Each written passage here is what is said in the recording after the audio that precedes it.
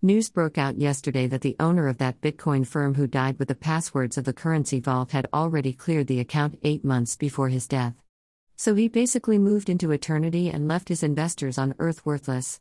This could not have happened if they knew that the ground where man is to invest for eternal returns has shifted from earthly instrument to the heart soul. That is the only instrument that shifts with you from here and still enables you to make withdrawals on the other side. The most important lesson one can learn before he relocates to eternity is how the heart can be made fruitful, because a good man out of the abundance of the good heart brings forth good things, and an evil man out the evil heart brings out evil things. LK 6:45. This investment instrument, the heart, has to be cultivated in order to ensure a bountiful rate of eternal return. Matt 6:21. The currency for that investment is in the Word of God, which I have denoted as dollar word. That dollar word has not lost its value since it was already in circulation before the creation of the US dollar. John 1:1. To practice your knowledge of the dollar word is to increase your eternal bank reserves.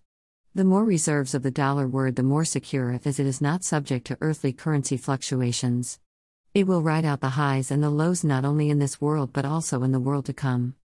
No trade wars, oil price, or political uncertainty can affect the stability of this dollar word currency.